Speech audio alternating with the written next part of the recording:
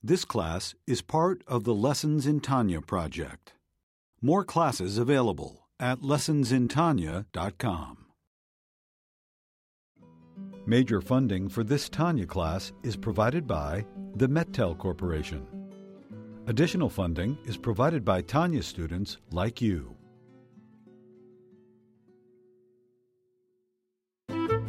Lessons in Tanya. The Tanya of Rabbi Schneur Zalman of Liadi, taught by Rabbi Ben Zion Krasniansky. Tanya's text elucidated by Rabbi Yosef Weinberg.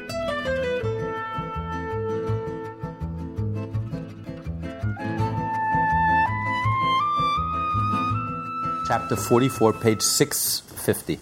In the previous chapter, 43, we learned of two types of love to Hashem. A great love, Ahava Rabbah, and Ahavas Olam, a love that comes from the world, from meditating and reflecting how Hashem creates the world and sustains the world. The difference between the two, that the great love is a gift.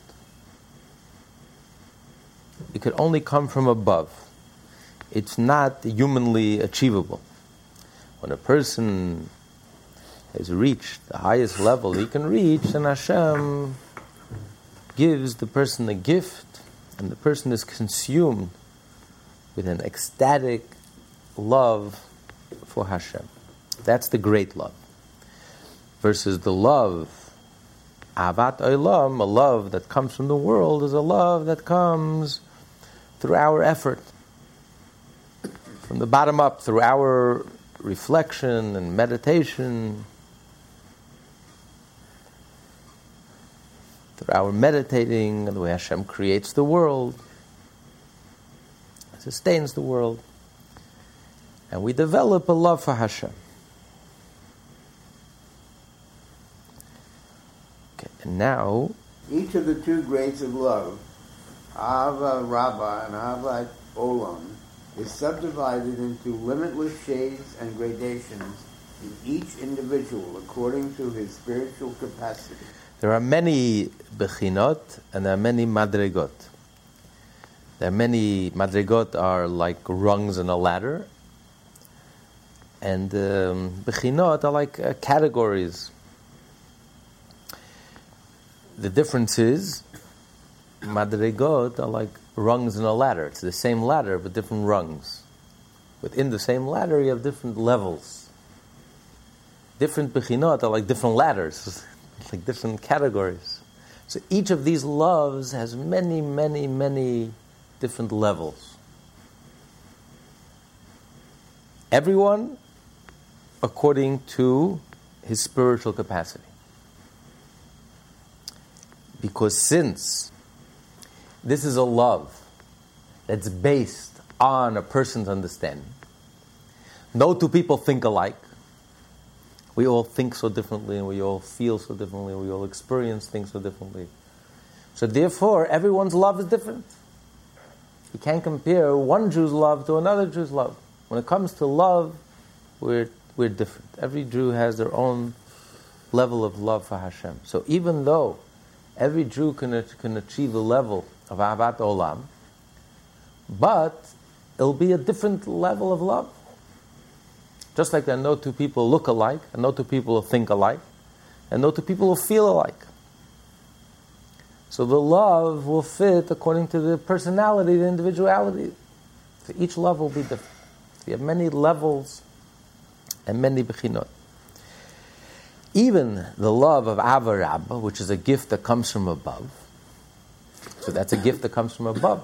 How can there be so many different levels of Ahava Rabbah? Yes, but this gift is given to a person that has reached the maximum capacity, according to their individual capacity.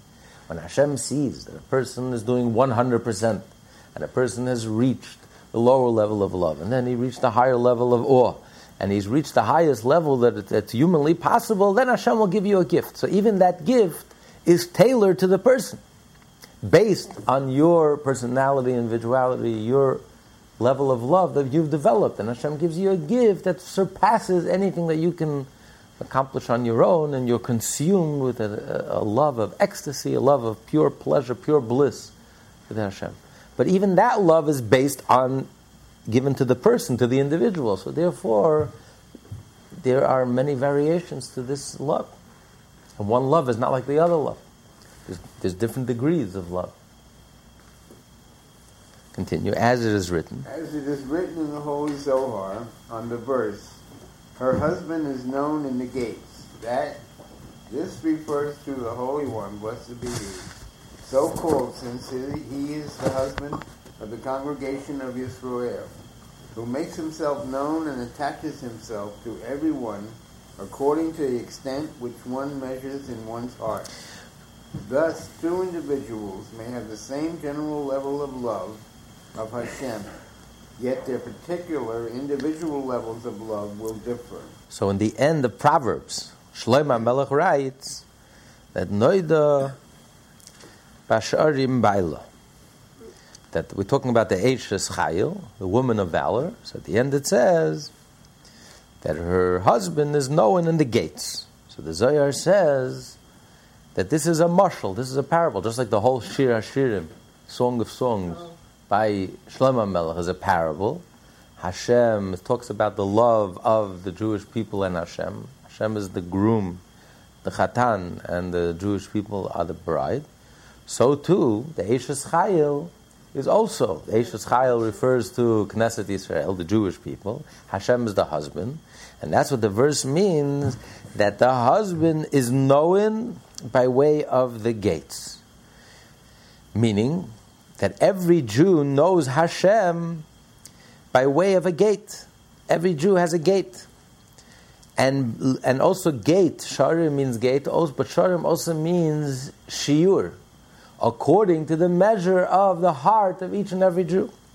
Because when you know Hashem, and you know Hashem, it's noida, you know it through knowledge. When you know Hashem, and it's only the knowledge that causes you to love Hashem. It causes you to want to connect with Hashem. So the Zohar says, Hashem is known, and then you become attached to Hashem. Your heart, according to the measure of your heart. This is not just abstract knowledge. We're talking about, noida means Hashem becomes known to us. We become attached to Hashem. We feel a love towards Hashem. And noida means almost like Hashem allows Himself to be known. Hashem allows Himself, the husband allows himself to be known, allows the bride to know Him through the gates, and because it's tailor-made according to the individual.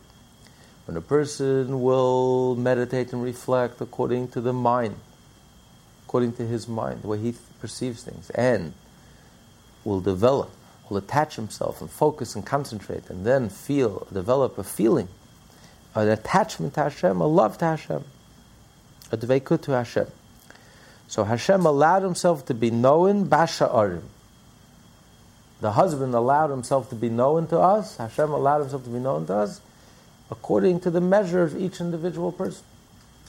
Because it has to engage your individual mind and your individual heart, the way you think things, the way you perceive things, and the way you feel things. Every individual is different. Okay, continue. Therefore, fear and love are called the secret things known to the Lord our God. For people cannot know the varying degrees of love of Hashem harbored in the hearts of others. While the Torah and Mitzvot are those things which are revealed to us and to our children to do, they are found in all Jews equally. So the verse says, in Devarim, in Deuteronomy, the verse says, things that are hidden are to Hashem. And the things that are revealed are for us to do. In other words, to love of Hashem. That's what he calls the hidden things, because it's in your heart, it's in your mind, it's inner. Your level of clarity, your level of comprehension, of perception, of sensitivity, your level of feeling, of emotion. These are all private things. No one knows what's going on in your heart, no one knows what's going on in your mind. These private things, only Hashem knows. And each Jew is different. No, you can't really know what's going on inside the heart of the other person, because each one is so different. Each one is a universe apart, is a world apart. So every Jew is different. But when it comes to the revealed, which is the doing the Torah and the mitzvahs, when it comes to that, that's revealed. There is no difference. All Jews are the same. The Shulchan Aruch tells us clearly, this is how you light a Shabbos candle. This is how you put on tefillin. We all have the same code of Jewish law, from Moses to the simplest Jew. Every one of us has to put on the tefillin exactly this way. But when it comes to the things of the heart, there is no Shulchan Aruch. The code of law, Jewish law doesn't tell you exactly how to love Hashem, exactly how to perceive Hashem, because everyone is different. It can't tell you how do you perceive. How do you perceive things? And how do you feel things? Every one of us feels things differently, perceives things differently, understands things, digests things, processes things differently, reacts differently, is sensitive to different things. Every one of us is different. No two people look alike, no two people think alike, no two people feel alike. So therefore, it can't be a single that says, this is the way you feel, and this is the way you... Everyone is different. But when it comes to the niglas, the things that are revealed, the action, the deed, the Torah, we have one law, one Shulchan Aruch for every Jew. Clear guidelines that's applicable to every Jew, from the greatest to the smallest. They conclude. We all have one Torah and one law, insofar as the fulfillment of all the Torah and mitzvah in actual performance is concerned. All Jews perform mitzvah in the very same manner. The greatest Jew and the smallest both put on the same tefillin. It is otherwise with fear and love, which vary according to the knowledge of Hashem in the mind and heart. Here Jews are not equal. He whose knowledge of godliness is greater will experience the love and fear of Hashem to a greater degree than his less knowledgeable colleague. And this is a very important part of a Jew's life, as we'll learn later, that every Jew has to develop a personal love, a personal relationship with Hashem. You can't just be like a cookie cutter, well, we're all the same, we all conform. Every one of us is a universe, is a world. And Yiddishkeit has to engage us individually. Our personality, our character, our strengths, our sensitivities, things that inspire us, things that move us. Yiddishkeit, you have to develop a personal relationship with Hashem. How does Hashem inspire me personally? How does engaging my mind, the way my mind ordinarily works, processes things, how do I develop an understanding, a clear understanding of godliness? How do I develop a love for godliness, an attraction to godliness? Just like I'm attracted to things in life, how do I develop an attraction to godliness? This is a very personalized journey, a very individualized journey. It's between you and Hashem. What's hidden is between you and Hashem. It's very private. It's very intimate. It's very individual. It's tailor-made. You can't buy it off a rack. This is not a suit you buy off a rack. Tefillin you buy off a rack. This is the way tefillin have to be made. This is the right way to do it, and everyone wears the same pair of tefillin. You can be more careful, you can do behidur, but the basic laws of tefillin are the same, applicable to every. But when it comes to matters of the heart, everyone is different. So it has to engage you. You can't follow someone else. You can't conform to anyone else. Are you personally inspired? Or you're just conforming? You're just doing what's expected of you. It has to touch you as an individual in your own unique way, because you are unique. There never was anyone like you, and there never will be. So Yiddishkeit has to touch you in a unique way, like it's never touched anyone before. Only you can answer that call. It's between you and Hashem. You can't hide behind anyone. You can't hide behind, you can't conform, you can't hide. Where are you? Where are you at? Are you engaged? Is your mind aware? Is it crystal clear to you? And if it's not crystal clear for you, what does it help you if it's crystal clear for someone else? I believe. It's tradition. My parents did it, it's good enough. The tzaddik is doing it, it's good enough for me. It's not good enough. Is it crystal clear in your mind? Have you crystallized it? Does it inspire you personally and individually? Or you're just being carried by someone else's inspiration? So it has to be very, very personal, very individual. But unlike when it comes to the action, we're all the same. And that's the interesting thing of Yiddishkeit. You can go around the room and everyone is keeping the exact same Torah mitzvahs. And you can go around the room and ask 30 people, what does keeping Shabbat mean to you? Technically, we're all keeping the exact same Shabbat, following the exact code of Jewish law down to the letter. And you're going to walk away with 30 different answers. Because what Shabbat means to you is not what it means to me. How it touches you, how it moves you, how it inspires you, how you're sensitive to it, how you react to it. This is something that's unique to every one of us. That's the beauty of Yiddishkeit. That Yiddishkeit is something, it's not just like a cookie cutter. This is what the Alter Rebbe explained till now. Now he's going to say, but there's a different level of love. There's a level of love which is equal to all Jews. Because we're Jewish, we're born with it. There's a level of love that we all share. Because we're Jewish. And this level has both advantages. It has the advantage of Ahavat Olam, and it has the advantage of Ahava Rabbah. The advantage of Ahavas Olam is that it's a love that comes from below, from within us, through effort. We have to work on it, we have to develop it, we have to cultivate it.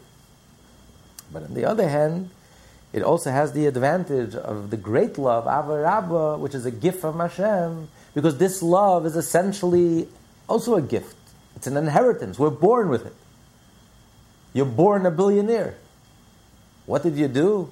Nothing. You're a baby. And your father was a billionaire. Your parents are billionaires. You automatically inherit the whole fortune. All the wealth. So you inherit this wealth. You inherit this love. You didn't have to work on it. You didn't have to lift a pinky. You were born to the right family and you inherited this love. This love. Automatic. So in a way it's a gift.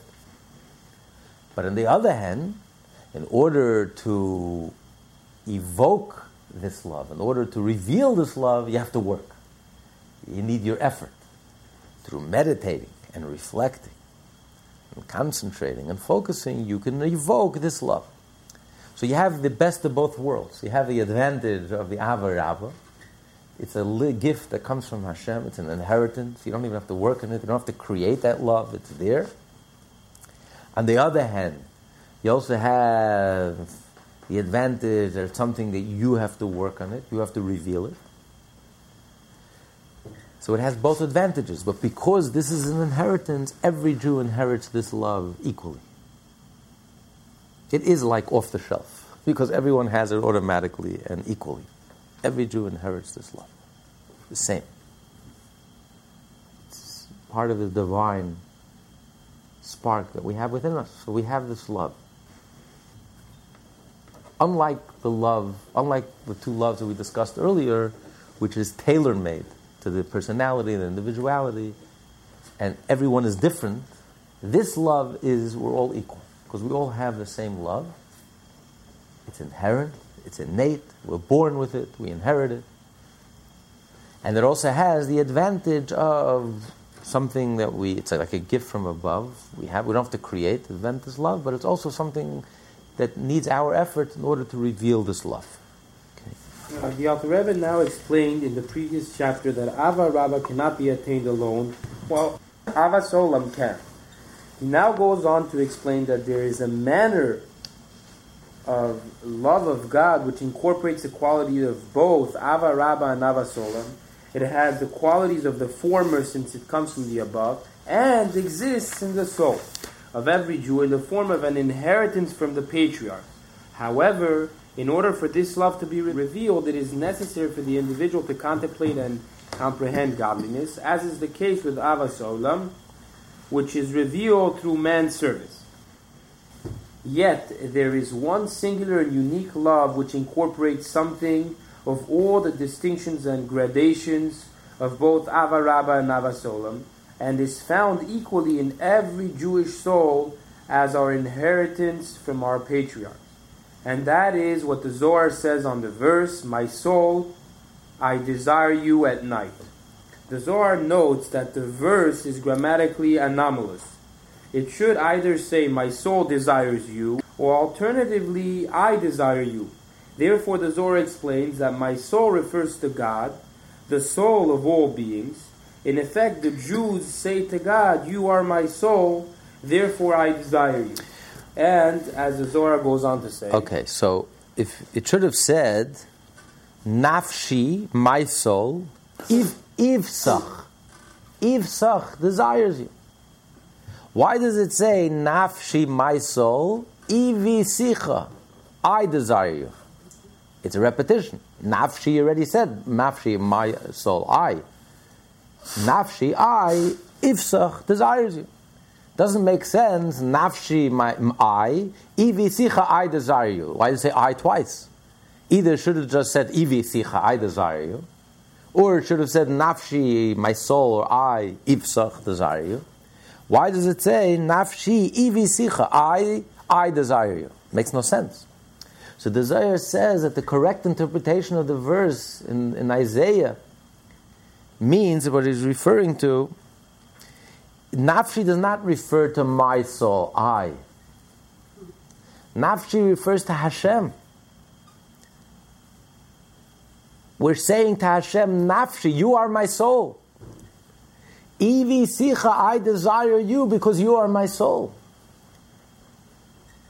We're referring to Hashem as my soul. Nafshi is not my soul, I desire you. It's not a repetition. Nafshi refers to Hashem. Nafshi, Hashem, you are my soul. And therefore, Ivi Sicha, I desire you because you are my soul. Just like a person desires his soul. What does a person love in life? What's a person looking for in life? What's a person... A person's desires, you want life, you want energy.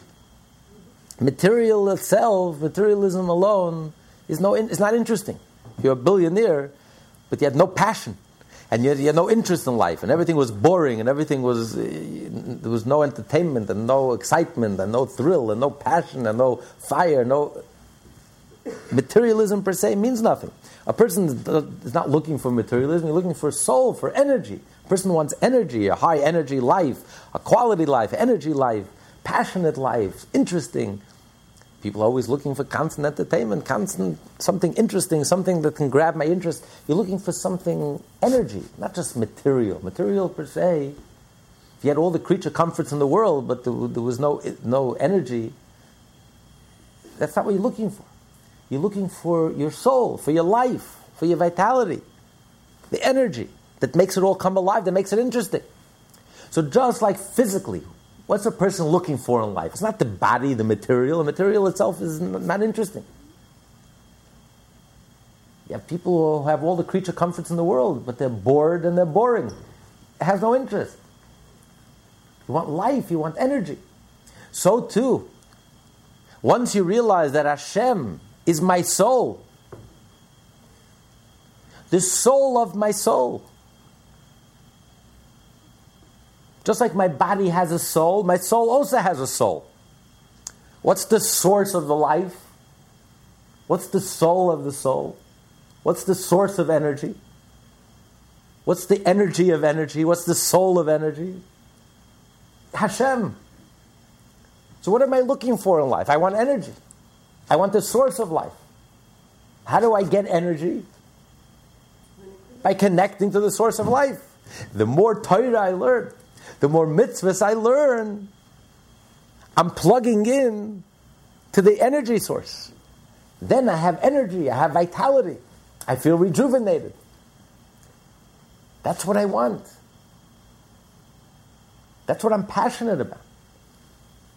So then, once you realize nafshi, that Hashem is my soul, and just like naturally, a person is hungry for a soul.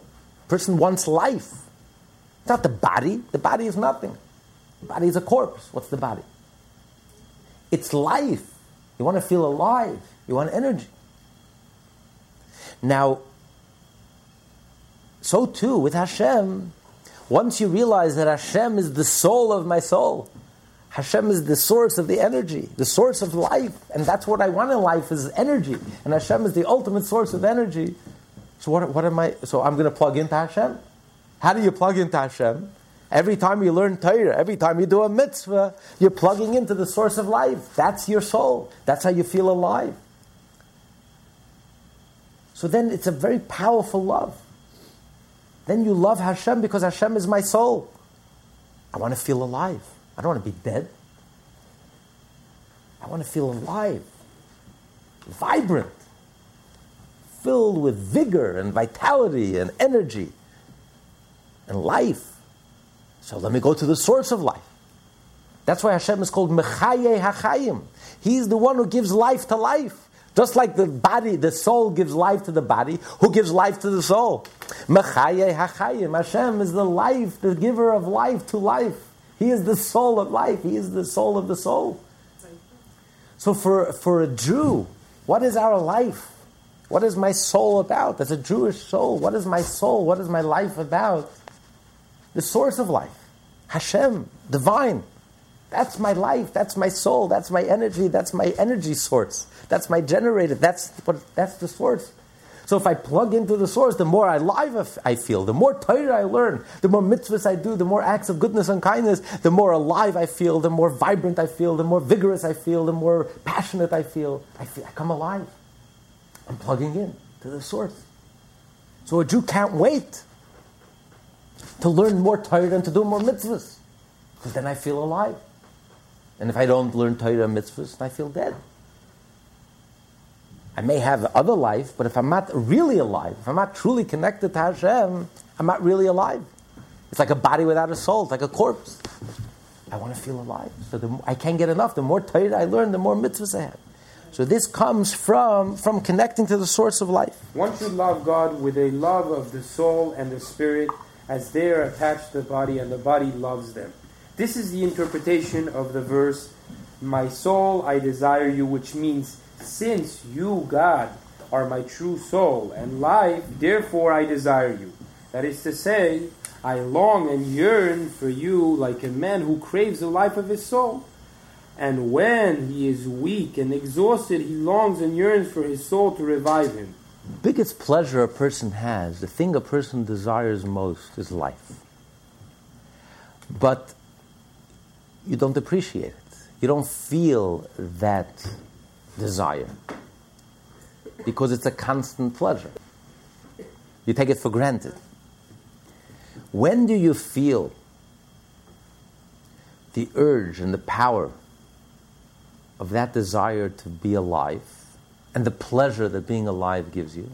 When it's threatened, when it's taken away from you, when a person is threatened with, God forbid, when a person's life is at risk, when you're threatened with a potentially fatal illness. Suddenly it hits home.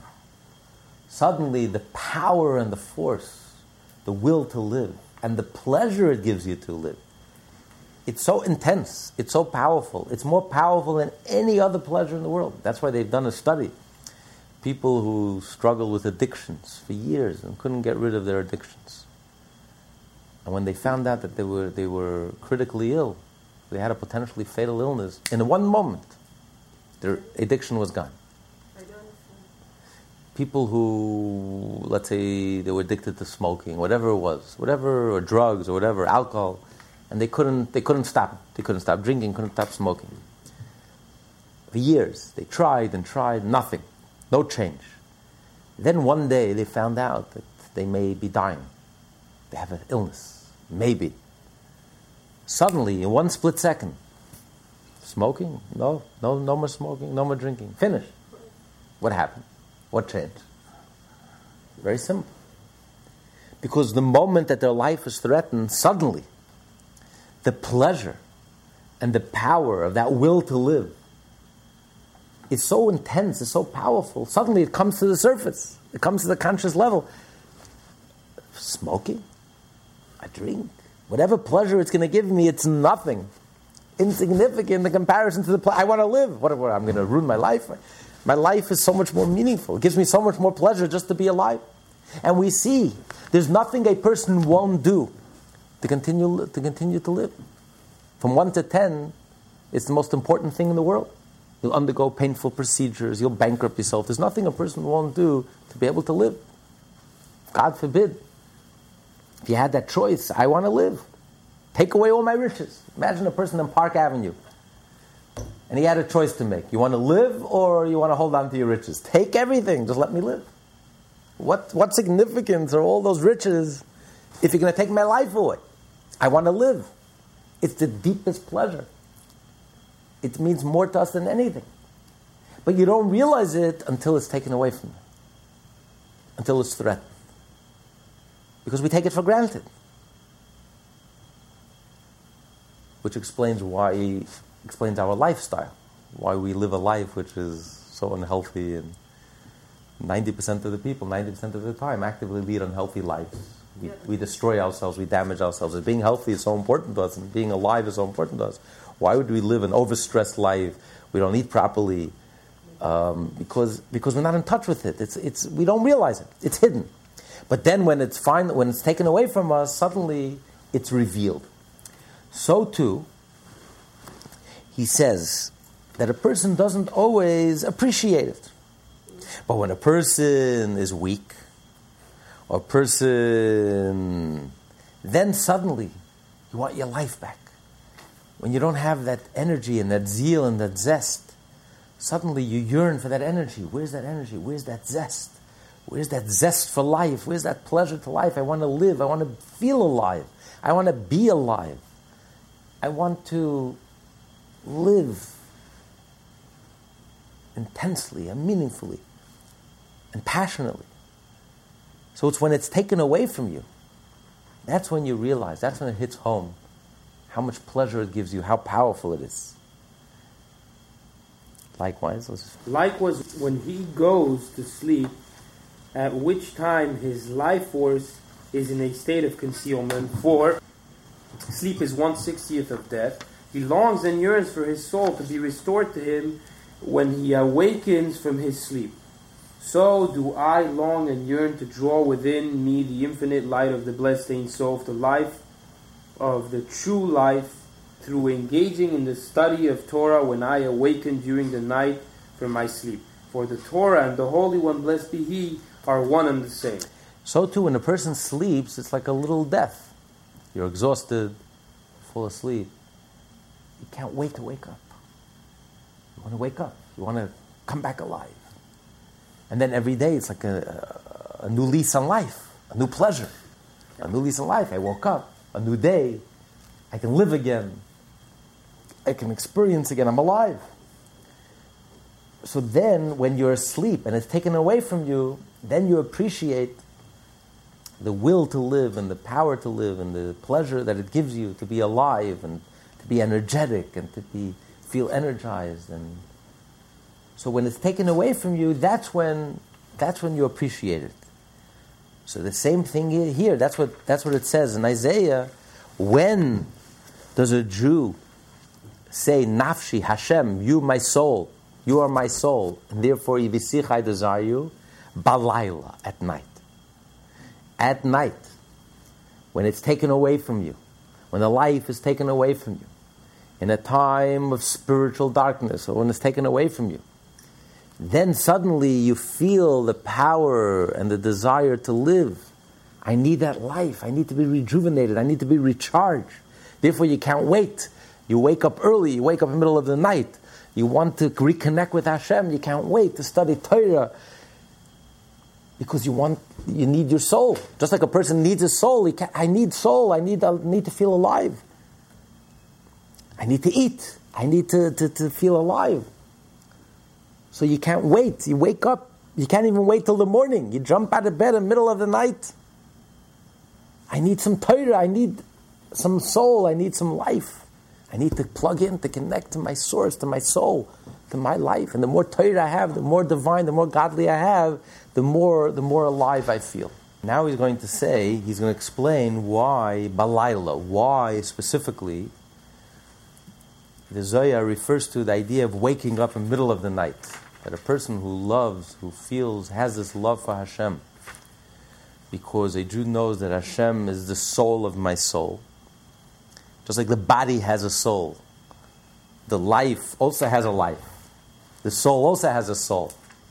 The source of the soul, which is the godliness, which is Hashem, the infinite, is the ultimate source of life, the ultimate source of the soul, of all of existence, but also the soul. And therefore, if you realize that Hashem is my soul, and therefore you love Hashem, just like the body, the person loves, what do you love? What are you looking for in life? It's not the body. The body is a corpse. You're looking for that energy, for that soul, for that life. You want to feel alive. You want to feel vibrant. You want to feel vibrant. You want to feel alive. People will do anything to feel alive. So too, when you realize that what's the source of life, the ultimate source of life, what's the life of life, the soul of the soul, is Hashem. So too, I yearn for that soul. I need the source. I need godliness. How do you have godliness? When you study Torah and you do a mitzvah. So you can't get enough.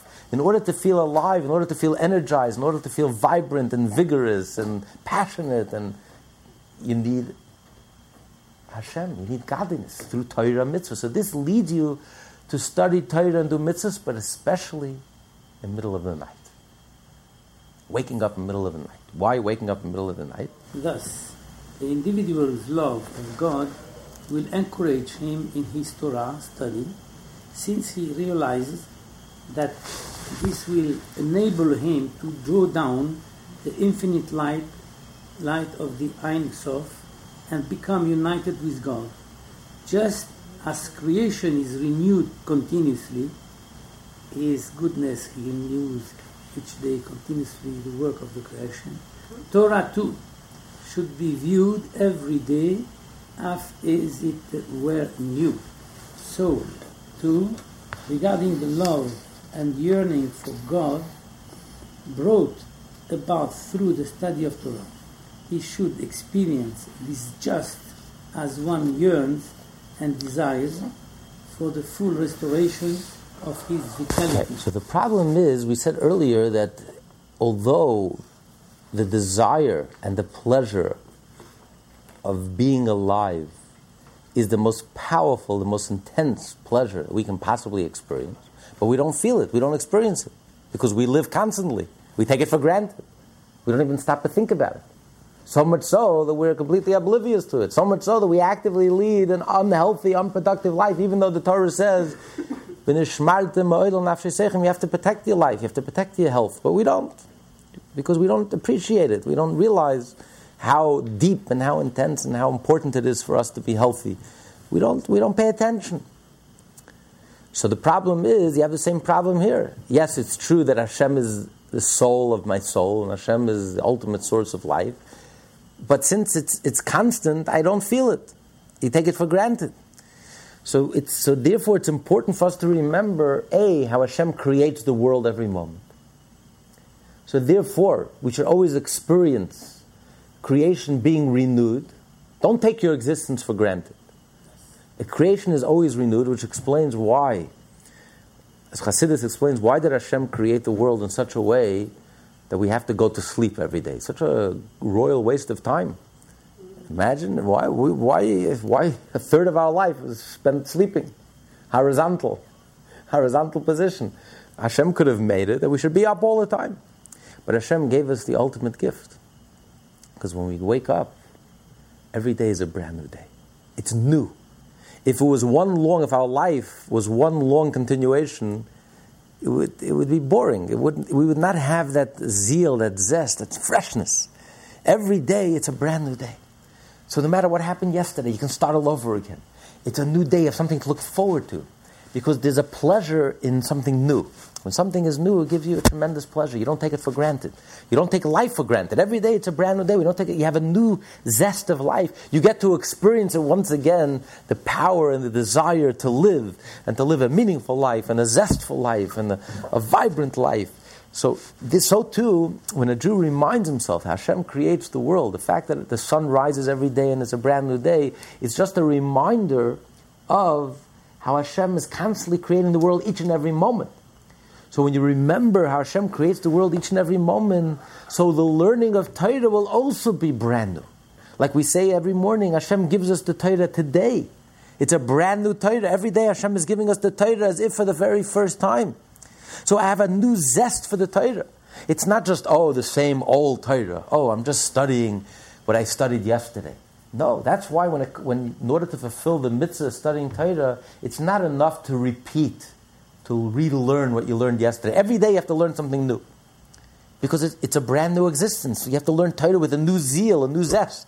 Because when you have that love, when you realize every day that you're alive, and you realize every day that Hashem is the source of your life, so you want to connect with a brand new connection.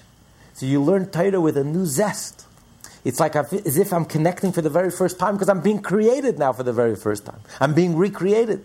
It's a brand new existence. It's a brand new day. And therefore I need a new connection. Yesterday's connection is not enough. Miracle. What? It's a miracle. It's a miracle. Because, no, it's not right. You don't have... It's a miracle. It's a miracle. So just because you ate yesterday, you had a 3-course dinner yesterday, and you had a great... Today's a new day. I need a brand new meal with a new zest.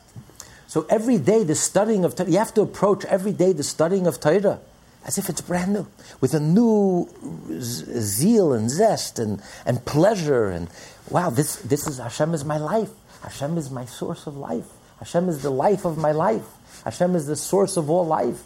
I want to feel alive. I want energy. I need the source of energy. Hashem is the source of all energy. How do I get some of that energy, some of that precious energy? You know how? When you study Torah, when you do a mitzvah. So let me study Torah. I can't get enough of Torah. Let me have some of that zest. And that's why he's going to explain. That's why it's not... The test is, how do I know if I'm studying Torah? Because Hashem is my soul, out of love. Not because of obligation, but because Hashem is my life.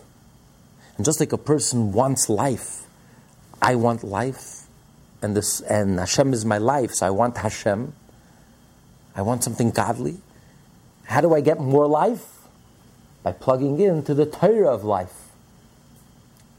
How do I know that that's the motivation behind that I truly have this love? If you study Torah beyond your obligation. Not just to fulfill your obligation, your required amount of studying Torah, but when you go beyond your obligation. Like it says in the Talmud, in the tractate of Yuma, it says that when a person comes after 120 years, one of the first questions were asked in the heavenly court, we're all going to face and have to answer for ourselves, alone, individually and privately. The ultimate judge, we're going to stand in front of the heavenly court. One of the first questions that's asked, did you study Torah?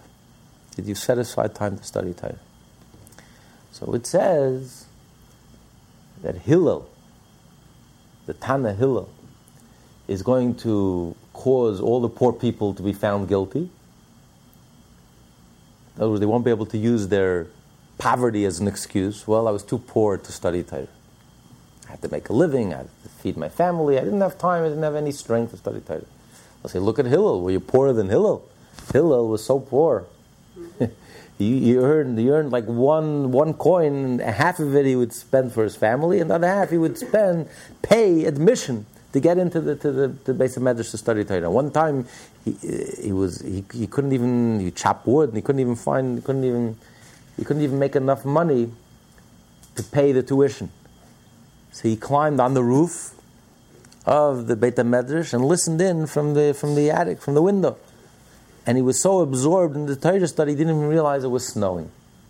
It started snowing. And he was buried by the snow. And he froze. He would have frozen to death. But then they looked up. It was Shabbos, and they saw it was dark. And they looked up. They saw a figure buried under the snow, covering the skylight. So they ran, and they slept out Hillel, and they revived him. He was almost dead. They revived him. And of course, from that point in, they let him in without paying. And they said, it's Shabbos, but Hillel is worth it. It's to desecrate Shabbos, someone like Hillel. And so if someone's going to say, I'm poor, well, you're poorer than Hillel. Hillel had such a desire to study Torah, such a love, such a thirst to study Torah. He couldn't get enough, even though he couldn't afford. He desired to study Torah, so a person can't use that excuse. And then there was Abelazar ben Charsim, who was extremely, extremely wealthy. He was a billionaire. Talmud describes how wealthy he was.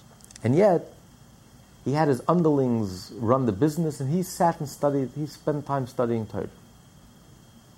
So if someone is going to say, hey, I'm on the Forbes 400, I'm running multi-billion-dollar businesses, you expect me to study Torah? I don't have the time, I don't have the mind for it.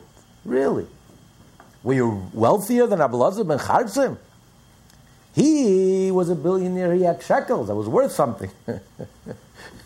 Not dollars that are worthless. Are you wealthier than him? And yet he found time to study Torah. This is what the Talmud says. Now, the Rebbe asked the question, it's very puzzling. What do you mean Hillel is going to cause the poor Jews to be found guilty, and Abelazar ben Charsim is going to cause the wealthy Jews to be found guilty? There's a code of Jewish law. Let's open the code of Jewish law. The code of Jewish law spells out your obligation in the laws of Talmud Torah. Who is obligated? Every Jew is obligated to study Torah in the morning and at night. There are some Jews that can fulfill the obligation by reading the Shema in the morning and reading the Shema at night, because they don't have the mind or they're too busy. Then there are Jews who do have the time and do have the ability. They have to study Torah in the morning, and they have to study Torah during the day, and they have to study Torah at night. So there's a code of Jewish law. It's spelled out exactly who has to study what, how much you have to study. You don't need Hillel, and you don't need Abelazar ben Charsim. Let's take out the code of Jewish law, the heavenly court, and let's judge the person. Did you fulfill your obligation? Didn't you fulfill it?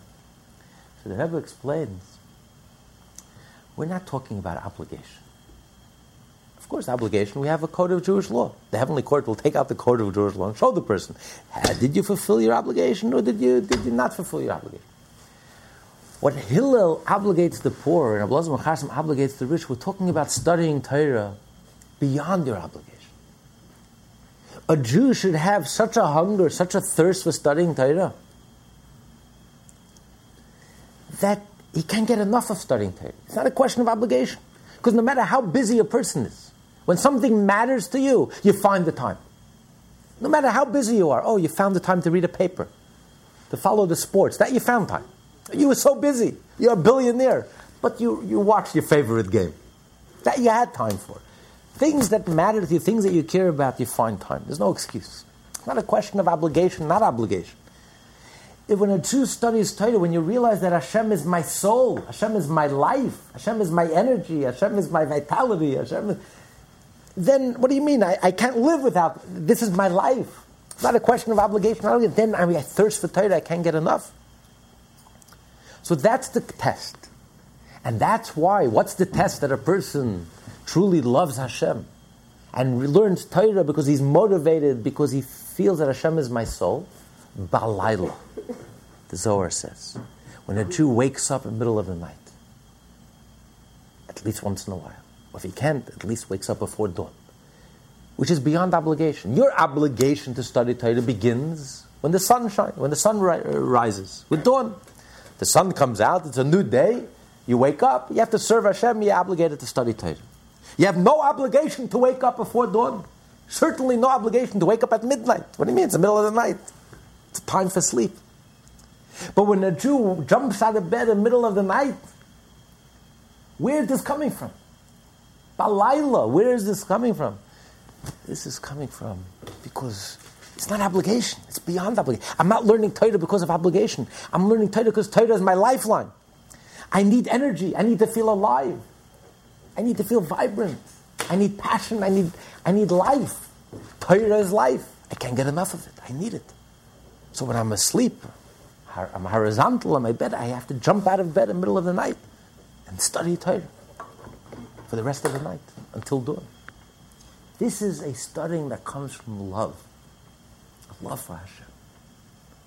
This is not the type of Jew that needs the reminder to wake up in the morning that we discussed earlier, in the earlier chapters. When you wake up in the morning, you have to picture that Hashem is standing over your bed. If the king was standing over your bed, you would jump out of bed. That's a Jew who doesn't have that love in his heart.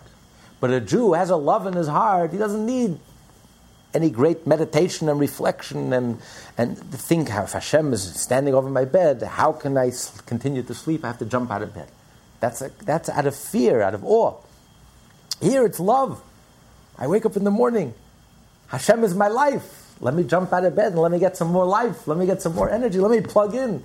Let me plug into the generator. Let me plug into the source of life, the source of my soul, the source of... I can't get enough of Torah. This is what motivated all these Jews who would jump out of bed in Tikkun Chatzos, jump out of bed in the middle of the night, and after Tikkun Chatzos, they would spend the rest of the night studying Torah.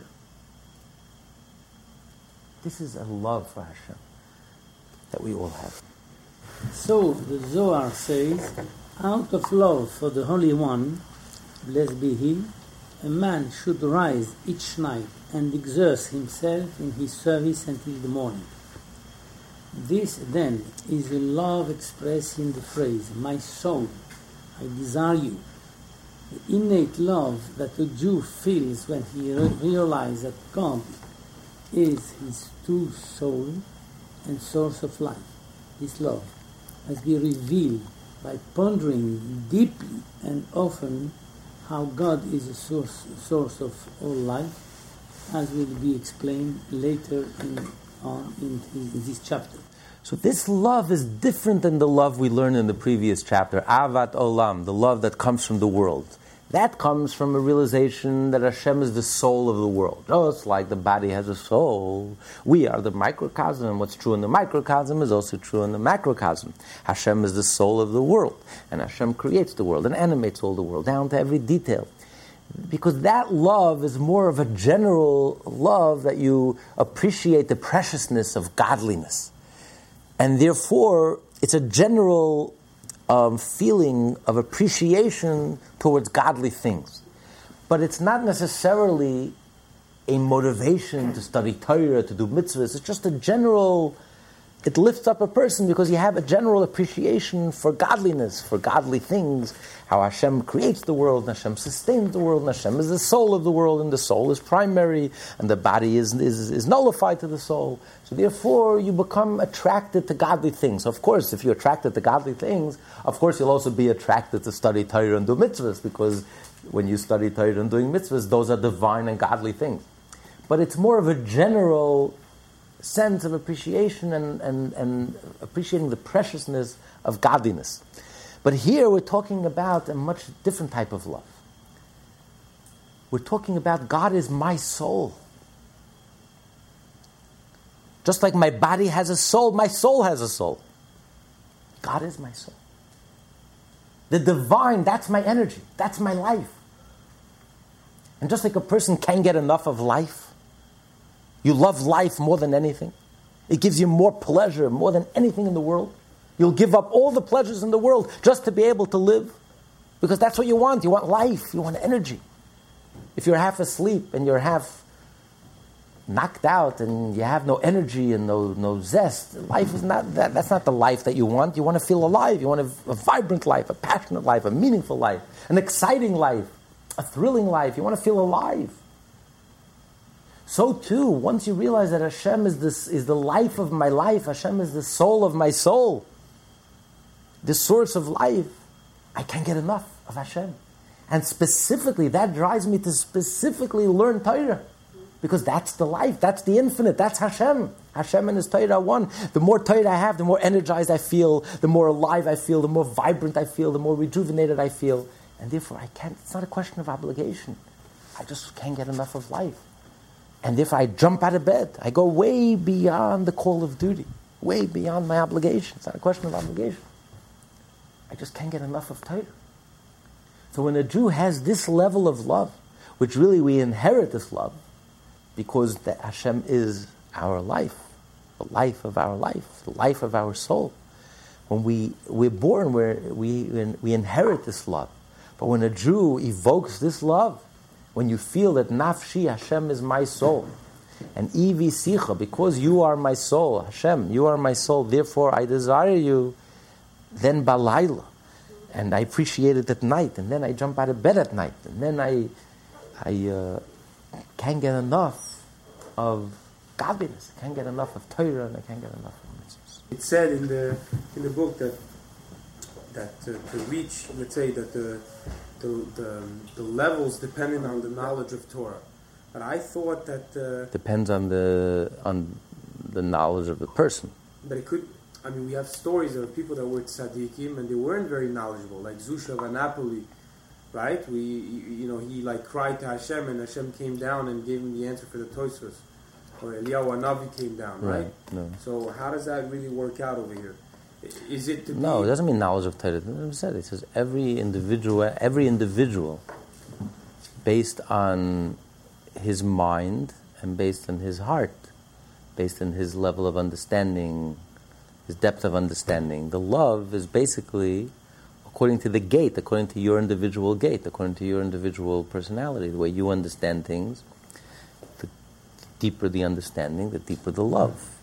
The deeper the but each one understands things differently.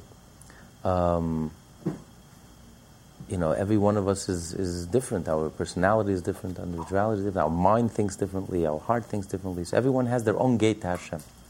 So everyone has their own path to Hashem. That's what we're saying. Everyone has their own path to Hashem. Because everyone is so different.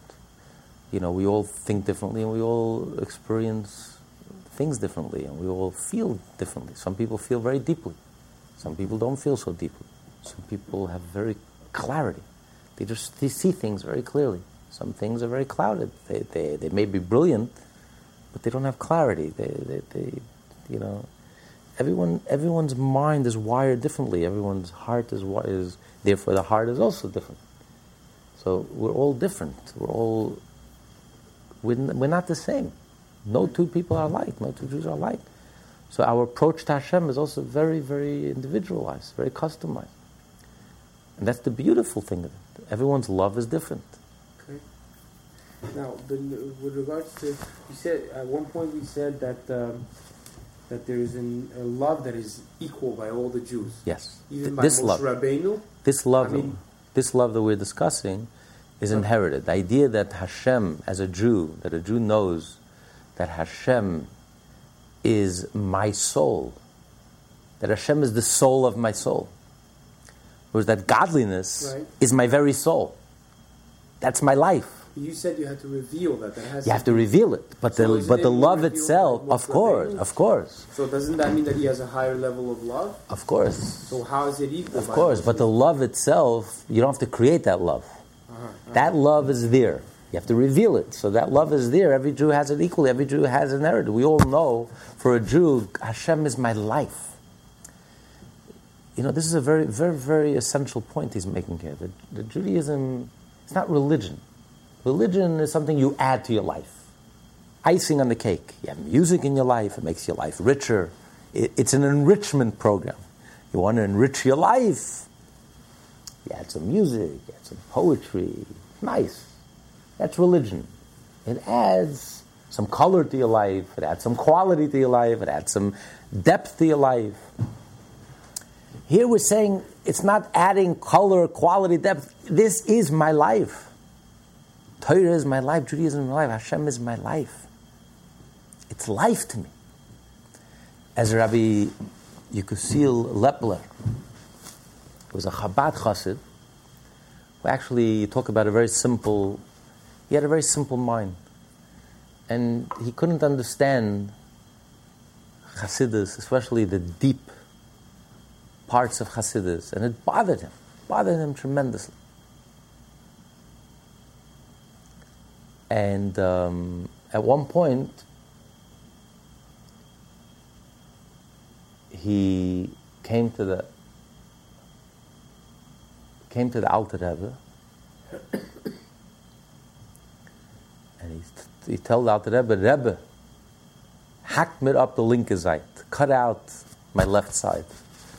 Means the evil inclination is on the left side. The ego prevails on the left side, the left heart, as we learned in chapter 9. He says, I can't deal with it.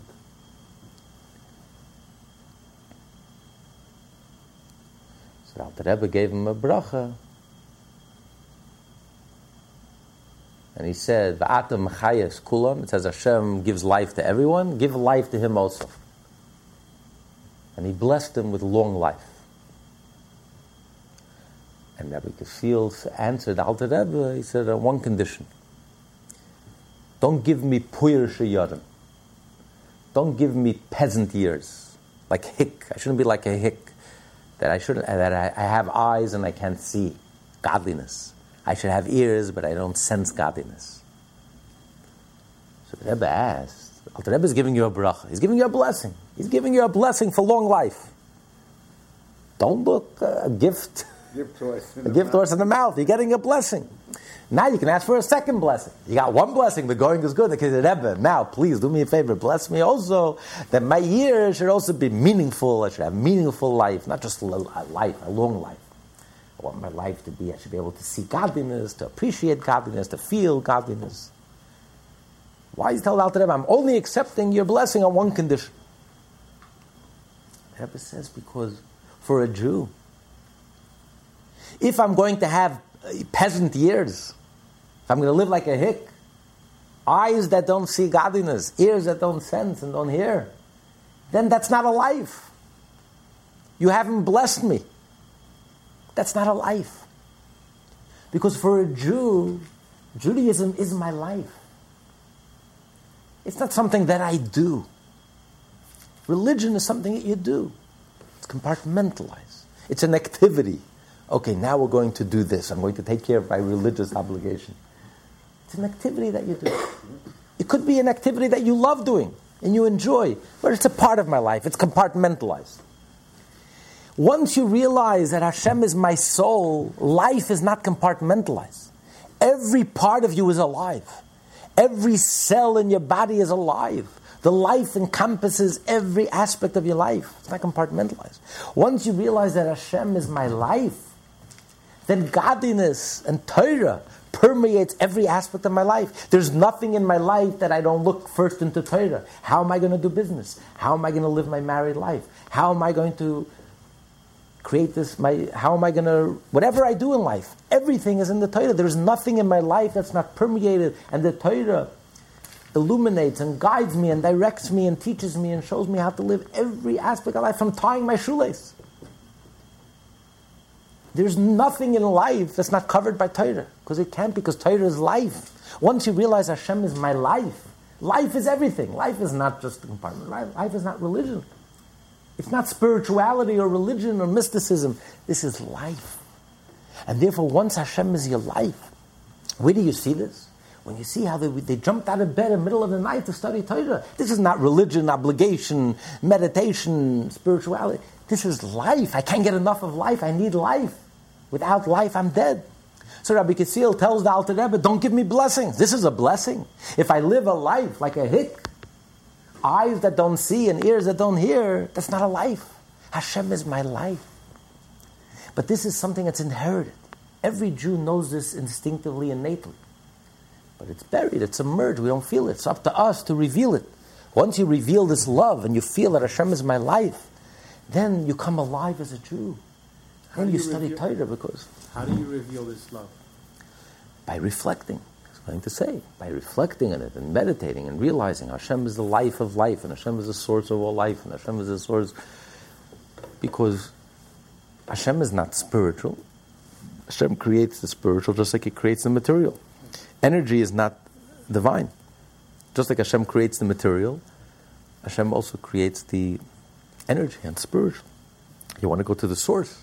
So Hashem is not spiritual, He's both. Hashem is not spiritual. Hashem is neither spiritual nor physical. That's the mistake of all religions and all the mystical groups, that they confuse spirituality with the divine. Hashem is infinite. Hashem is undefined. Hashem is neither physical and is neither spiritual. Hashem is neither infinite nor is finite. Hashem is beyond any description, any definition. So just like you understand that the body needs a soul, needs energy. The soul, energy also needs a soul. This energy on its own is also nothing. Energy is plugged into the source, Hashem. So therefore I want Hashem. Just like the body is hungry, the person is hungry for the energy, for the soul, so too the soul is hungry for its energy, its source, which is divine, godly, which is Torah and mitzvah. Not religion, not meditation, not reflection, Torah, mitzvah. Another page of Talmud, another page of the Code of Jewish Law, another studying of Torah. A Jew can't get enough of this. So this is the test, whether a Jew really gets it, that being Jewish, Judaism, it's not, you can't compartmentalize it.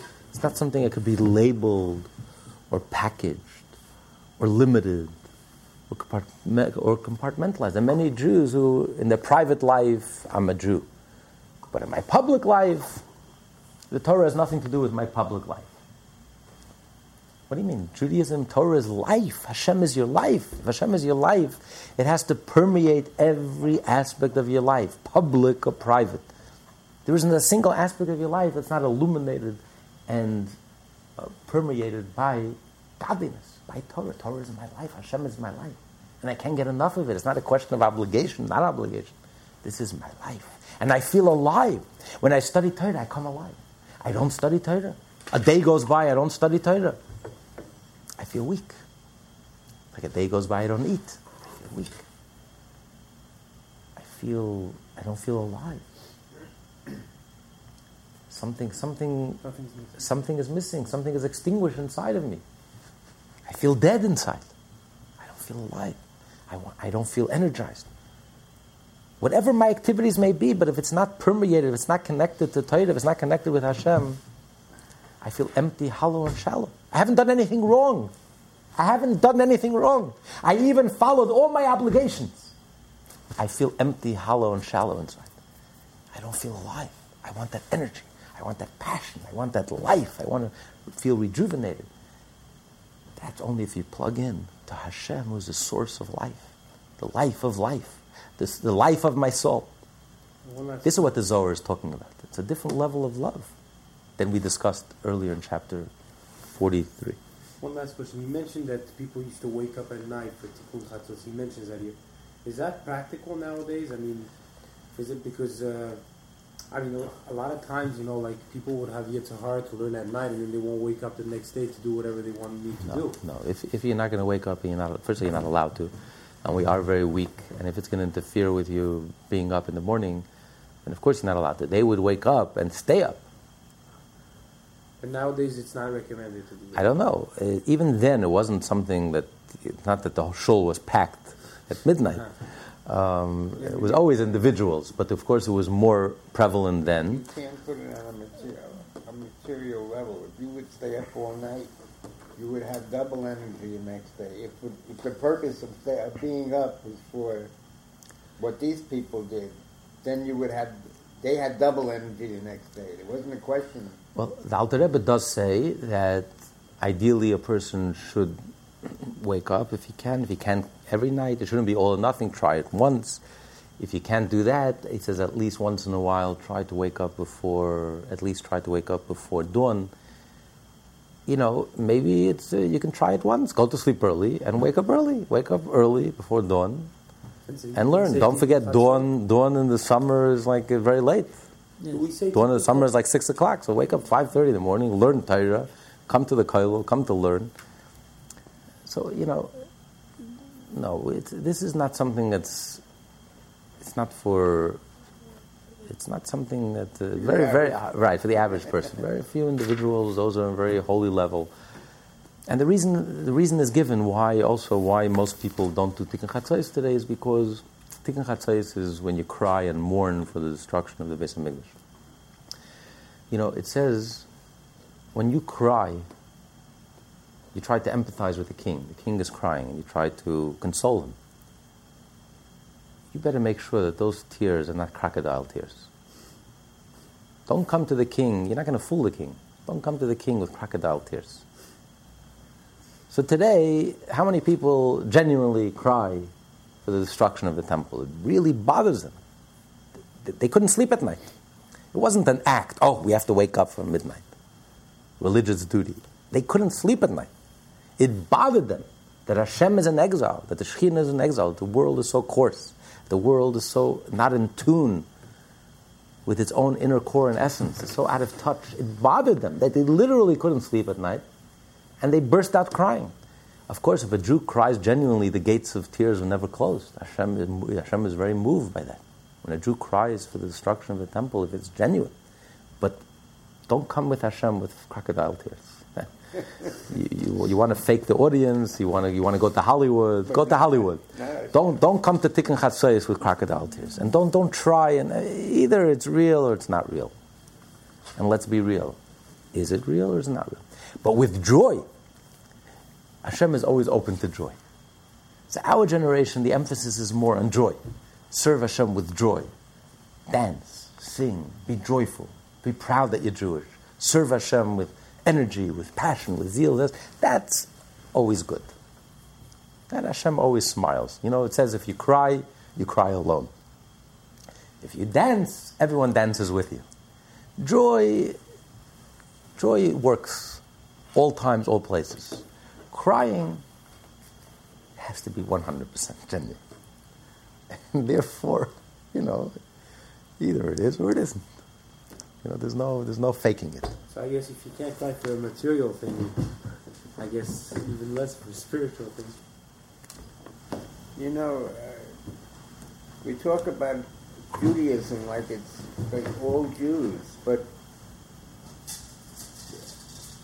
until I was exposed to Chabad, Judaism without Hasidus is like having a safe with millions of dollars in it, and there's no key and no... And what's sadder is that much of the time, the mitzvot are done almost begrudgingly. Another burden. Yes, another obligation. Because there's no Hasidus. There's no... The Jew has no knowledge of what you're talking about until... That's why we have to study the Tanya. Alter Rebbe says he did not write the Tanya for a group of Jews, for the Lubavitcher Hasidim. He didn't start the Chabad movement for a group of Jews.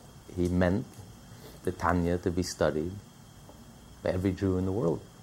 And the Rebbe actualized the vision of Alter Rebbe. The Rebbe published over 5,000 Tanyas, literally in every corner of the world, because he wanted every single Jew in the world to study Tanya, and to study Tanya printed in their community, in their own homegrown community. So eventually and ultimately, the idea is that every Jew should study the Tanya, because this would make them come alive as Jews. This would make them open the safe. Then suddenly it comes alive. Then suddenly you want it, you love it, you can't get enough of it. It becomes a joyful part of your life. Yeah, something you look like forward to. That guy that went to the Alter Rebbe to give a bracha that you should understand more. That's another whole category of... to sit and listen to you, it becomes very, very clear. But then...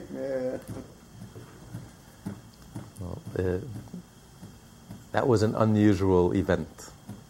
In the whole history of Chabad, it probably happened once that we know of. Because the Alter Rebbe's approach usually is you have to work on your own. But he was so sincere, and from that moment on, he would have like flashes of inspiration.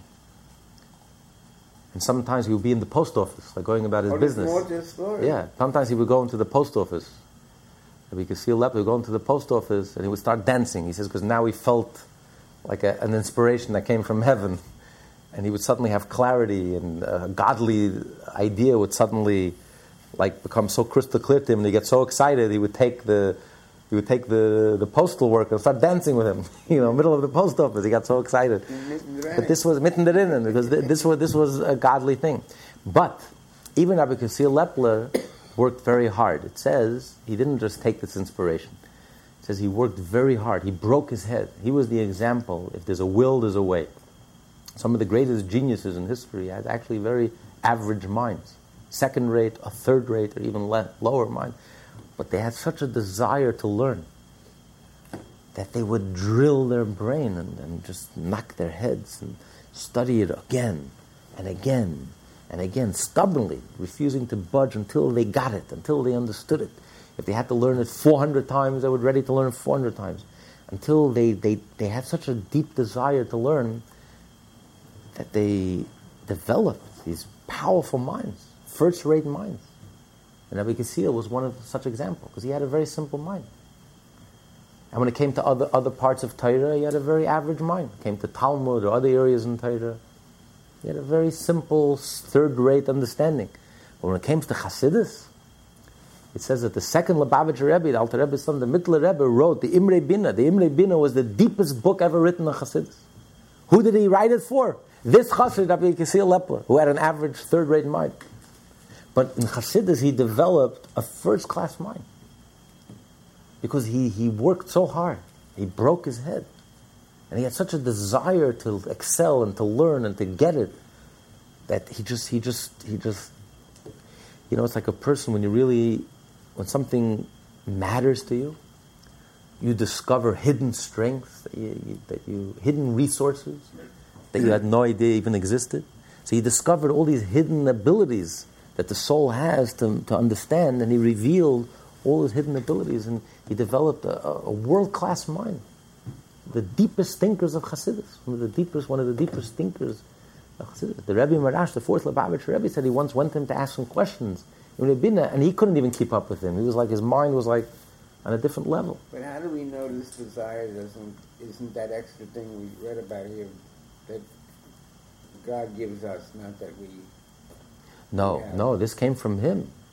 He just wanted to understand. It bothered him so much that he couldn't understand the Hasidic discourse, and he couldn't understand the concepts, and he couldn't wrap his mind around it, and he couldn't truly comprehend them. And it bothered him that he just persisted and persisted. This is what... That makes two of us, or maybe more. What? That makes two of us, or maybe more. That you can be bothered by not understanding. So if it bothers you, and eventually you understand. If you live long enough. This class is part of the Lessons in Tanya project. More classes available at lessonsintanya.com.